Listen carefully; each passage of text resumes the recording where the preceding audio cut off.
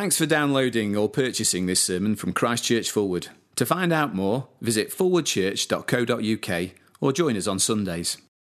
Our Bible reading is taken from Ephesians chapter 1. You might want to grab a Bible to follow along.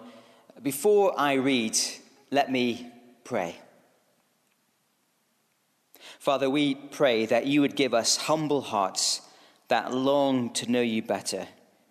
As we look at your word now, please change us by your Spirit to be increasingly the people you call us to be. In Jesus' name we pray. Amen. So, Ephesians chapter 1, beginning at verse 1. Paul, an apostle of Christ Jesus, by the will of God, to God's holy people in Ephesus, the faithful in Christ Jesus. Grace and peace to you from God our Father and the Lord Jesus Christ. Praise be to the God and Father of our Lord Jesus Christ, who has blessed us in the heavenly realms with every spiritual blessing in Christ. For he chose us in him before the creation of the world to be holy and blameless in his sight. In love, he predestined us for adoption to sonship through Jesus Christ, in accordance with his pleasure and will, to the praise of his glorious grace, which he has freely given us in the one he loves. In him we have redemption through his blood, the forgiveness of sins, in accordance with the riches of God's grace that he lavished on us. With all wisdom and understanding, he made known to us the mystery of his will, according to his good pleasure, which he purposed in Christ, to be put into effect when the times reach their fulfillment, to bring unity to all things in heaven and on earth under Christ. In him we were also chosen, having been predestined according to the plan of him who works out everything in conformity with the purpose of his will, in order that we who were the first to put our hope in Christ might be for the praise of his glory. And you also were included in Christ when you heard the message of truth, the gospel of your salvation. When you believed, you were marked in him with a seal, the promised Holy Spirit, who is a deposit guaranteeing your inheritance until the redemption of those who are God's possession, to the praise of his glory.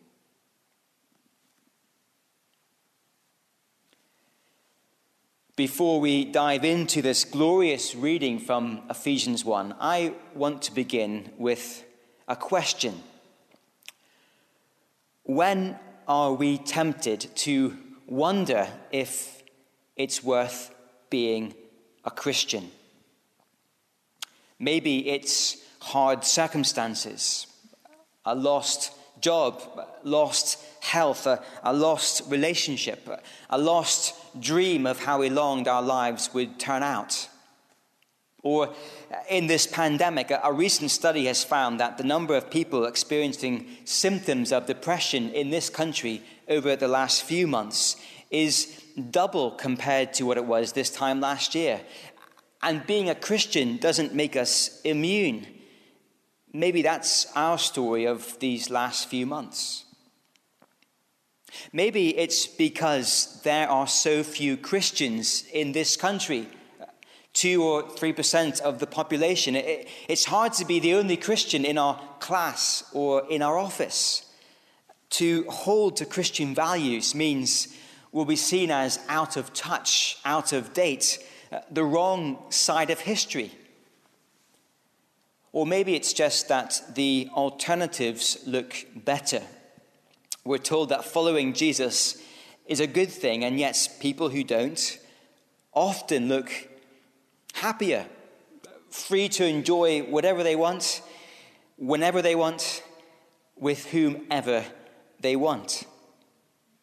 As we begin our series in Ephesians, the author of Ephesians, the Apostle Paul, he certainly had good reason to wonder if it was worth being a Christian. We discover in chapter 4 that Paul writes from prison because he's a Christian. And perhaps our own experience of lockdown might give us a fresh appreciation of how hard prison must have been for Paul. Cut off from friends and family, unable to go out and enjoy freedom, no control of his future, perhaps even fearing for his life. We'd forgive Paul for wondering if he had made a terrible mistake in following Jesus. And in verse 1, we see that Paul is writing to Christians in Ephesus. Ephesus was a city dominated by the worship of the goddess Artemis. In fact, in Acts 19, when Paul visited Ephesus and preached about the one true God, he started a riot. For 2 hours, the crowds shouted back, "Great is Artemis," in defiance of Paul and his teaching about Christ. To be a Christian in Ephesus would not have been easy. A tiny movement on the margins of society. The little church gatherings dwarfed by the mighty temples to Artemis. We'd forgive the Ephesians for wondering if they had made a terrible mistake in following Jesus. Well, in our reading in Ephesians 1, Paul writes with glorious news to warm the hearts of every Christian. And if we are new to Christian things, just dipping in, we'll be seeing some great reasons why it is well worth choosing to trust in Jesus. So, why is it worth being a Christian? 2 points. Here's the first. History is centered on Christ. Verses 3 to 14 are really one big long sentence. And in this sentence, it's as if Paul gets out a map of eternity and he spreads it out on the table in front of us. Over here, it's eternity in the past, before time began, and over here, it's eternity in the future, after Christ's return. And on this map of eternity, God is at work. Verse 3, God chooses. In verse 5, God has a will that is being progressed. In verse 11, God has a purpose that he is working out on the canvas of eternity. The sweep of history is not random or rudderless. And that the central character that dominates every stage of eternity, past, present, and future, the one who is acting and bringing about God's will in history, it's the Lord Jesus. 11 times in these verses, Christ is mentioned directly or indirectly. He is everywhere. He is the main actor. Our Bibles don't do bold text, but if they did, the part of this big long sentence that would be in bold, the big idea that the climax of where history is heading, well, it gets introduced in verse 9. He, God, made known to us the mystery of his will, according to his good pleasure, which he purposed in Christ. What is this plan that dominates history? Well, like an artist pulling off the veil to reveal some masterpiece. Here, God has pulled back and revealed to Paul the mystery of his will, once hidden, but now made known. Verse 10, to bring unity to all things in heaven and on earth under Christ. Growing up, my brothers and I used to enjoy messing around with a ball in the back garden. I remember one evening we were trying to kick the rugby ball up and over the apple tree. And one of us, no need to mention names, one of us kicked the rugby ball up, over, and smash into the kitchen window. There's a terrible crash.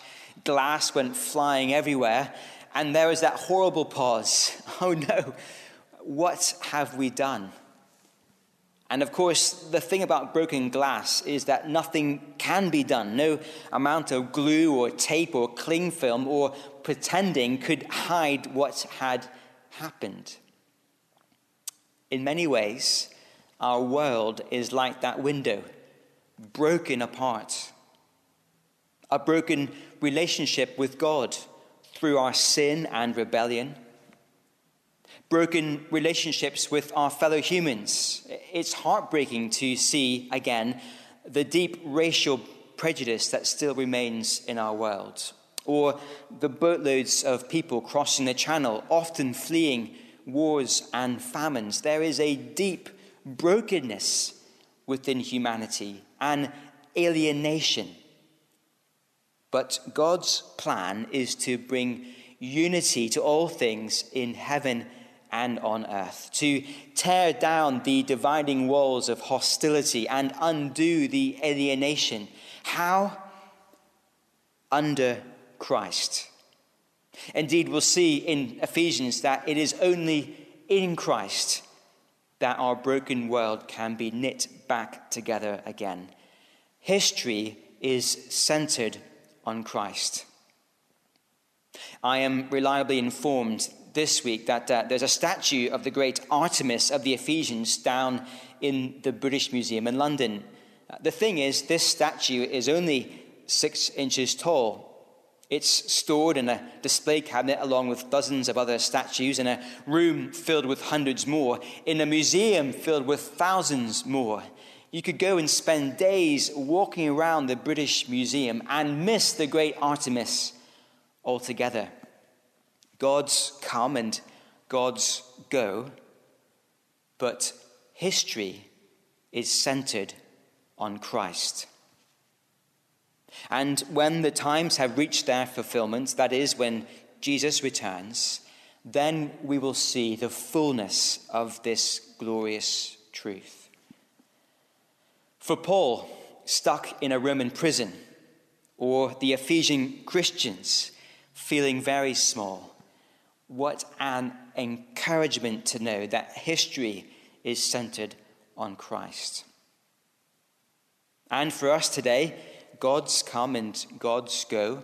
The gods of materialism or individualism, or the god of intolerant liberalism, or whatever comes next. At times we might feel part of something very small, especially if we're sat at home on our own watching from our sofa today. But like an artist pulling back the veil on his masterpiece, God is showing us what history is really about. Take heart. History is centered on Christ. But there is another reason why it's worth trusting in Christ. Here's our second point. Our blessings are certain in Christ. Look at verse 3. Praise be to the God and Father of our Lord Jesus Christ, who has blessed us in the heavenly realms with every spiritual blessing in Christ. These are wonderful words. Christians are blessed in Christ. To be in Christ means that we have been joined to him, lashed together with an unbreakable bond. It's like we've been promoted to his team. We share in his victories and enjoy his blessings. But is there a catch? Paul says that we are blessed in the heavenly realms with a spiritual blessing. But do these blessings feel a bit like monopoly money?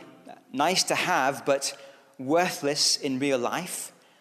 Wouldn't it be better if Paul said we're blessed in the earthly realms with every physical blessing, with health, wealth, and prosperity? After all, these kinds of blessings are much more obvious, much more immediate. Not for Paul. Despite his chains, Paul is overjoyed by these spiritual blessings. Did you notice how often he praises God? Verse 3 and then verse 6, and again in verse 12, and finally at the end, verse 14. How can a guy in prison, fearing for his life, be so thankful? Well, Paul goes on to explain what he means by spiritual blessings. As Paul surveys this map of eternity in the past, he sees that we were chosen. Look at verse 4. For he chose us in him before the creation of the world to be holy and blameless in his sight. At my school growing up, Friday lunchtimes were big moments because that was when the sports teams for that weekend got nailed up on the notice board. I remember running up every Friday desperate to see my name on the list.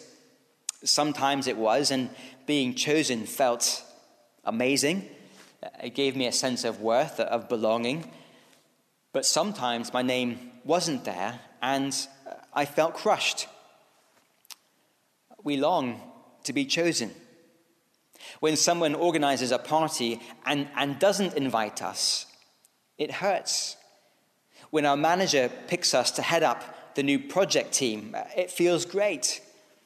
And the stunning news of verse 4 is that the God of the universe, the God who flung the stars into space and created the mighty mountains and the roaring oceans, that God has chosen us. And he chose us before we were created, which means before we could do anything to earn his choice. No, God chose us in love.